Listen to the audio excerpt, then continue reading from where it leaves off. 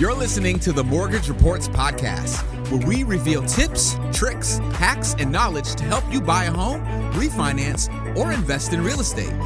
What is going on, guys? Ivan Simmental, your host of the Mortgage Reports Podcast. And today we're going to be talking about how to use rental income to purchase a property. And can you use rental income to purchase a property? And what programs will allow you to use it if you are buying a primary residence. So if you're buying a primary residence, what programs could you use to qualify? But before that, thank you so much for tuning in. If you find value in this episode, please share, comment, hit the like button, subscribe. Let's start with using rental income to purchase a house. Can you do it? Yes. Yes, you can.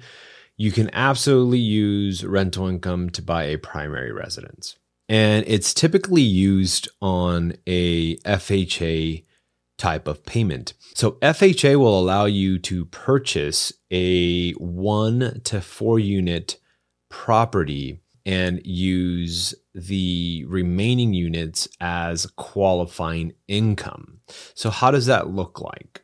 So let's say, for example, you buy a 4 unit property. This means it is on one parcel, but there are 4 essentially apartments on that lot, on the land. And you are going to live in apartment A, and you have apartment B, C, and D that are currently being rented for $1,000.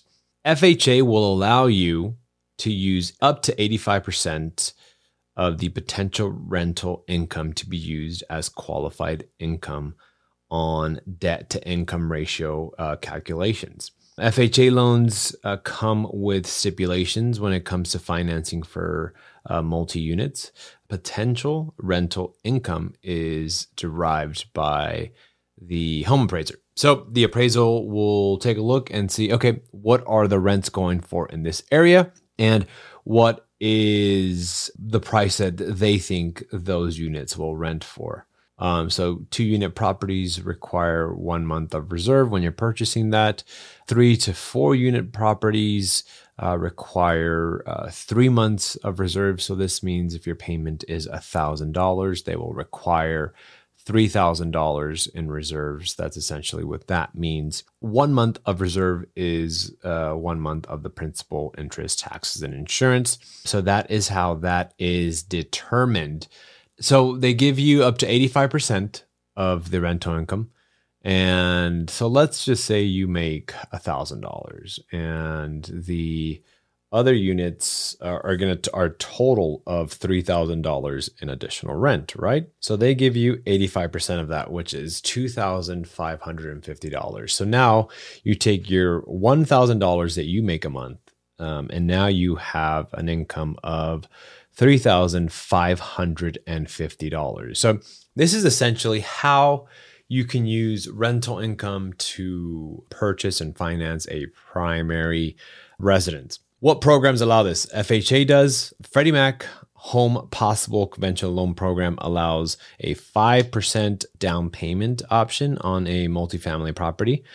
So this is allowed on conventional. It's not as common to do this conventionally, but most people, the house hack is what they call it. They use the FHA loan because it requires 3.5%.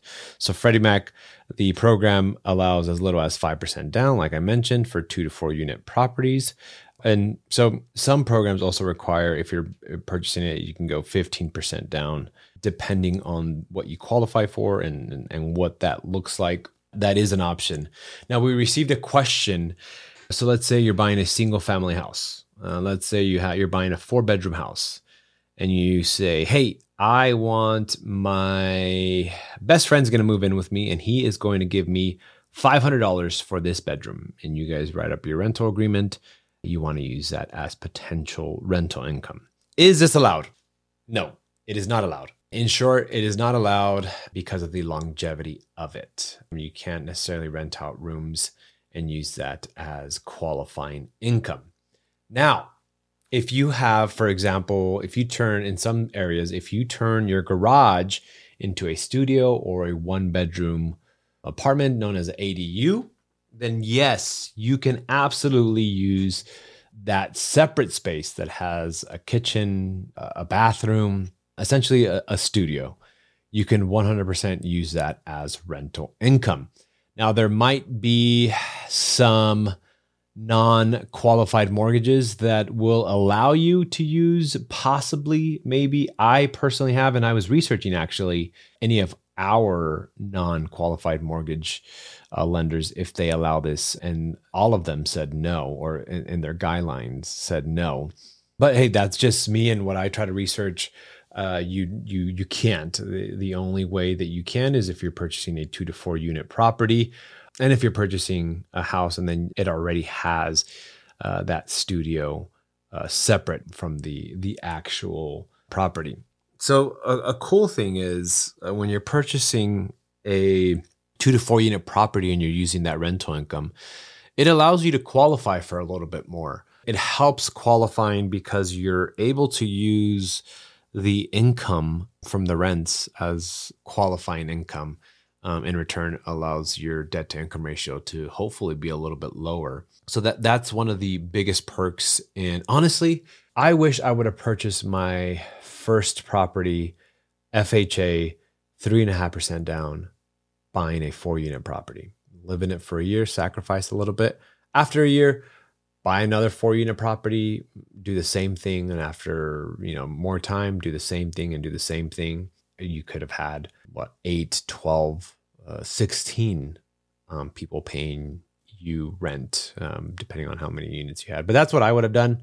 If you're listening to this, seriously consider this as a viable option for your first home. In Vegas, though, 4 unit properties are in not so desirable areas. So it makes it a little bit more difficult to try this concept. But we have clients that absolutely take advantage of this, and you 100% should really think about this. So we received a question: is it feasible for me to buy a house making $30,000 a year before bonuses? And this is where the roommate question comes in. I have a roommate who would contribute to rent and makes $1,700 a month. I'm aware I need to be able to afford the mortgage on my own if something were to happen, especially as I want the house to be in my name. So if your roommate goes on the actual loan application, then yes, you can 100% use his income. If you just want to use, like I said, him renting out a room and paying you $500, for example, then no, you unfortunately cannot use his income. I hope that you found this episode informative. Little house hacking tips I gave you, and how we can use rental income to buy, your first property or purchase a property and use the rental income as qualifying income, which is kind of nice because it allows you to buy more house. So that is it for this week's episode of the Mortgage Reports podcast. Again, thank you so much for tuning in. Thanks for listening to the Mortgage Reports podcast. Visit themortgagereports.com for daily mortgage rate updates, news, and advice from experts.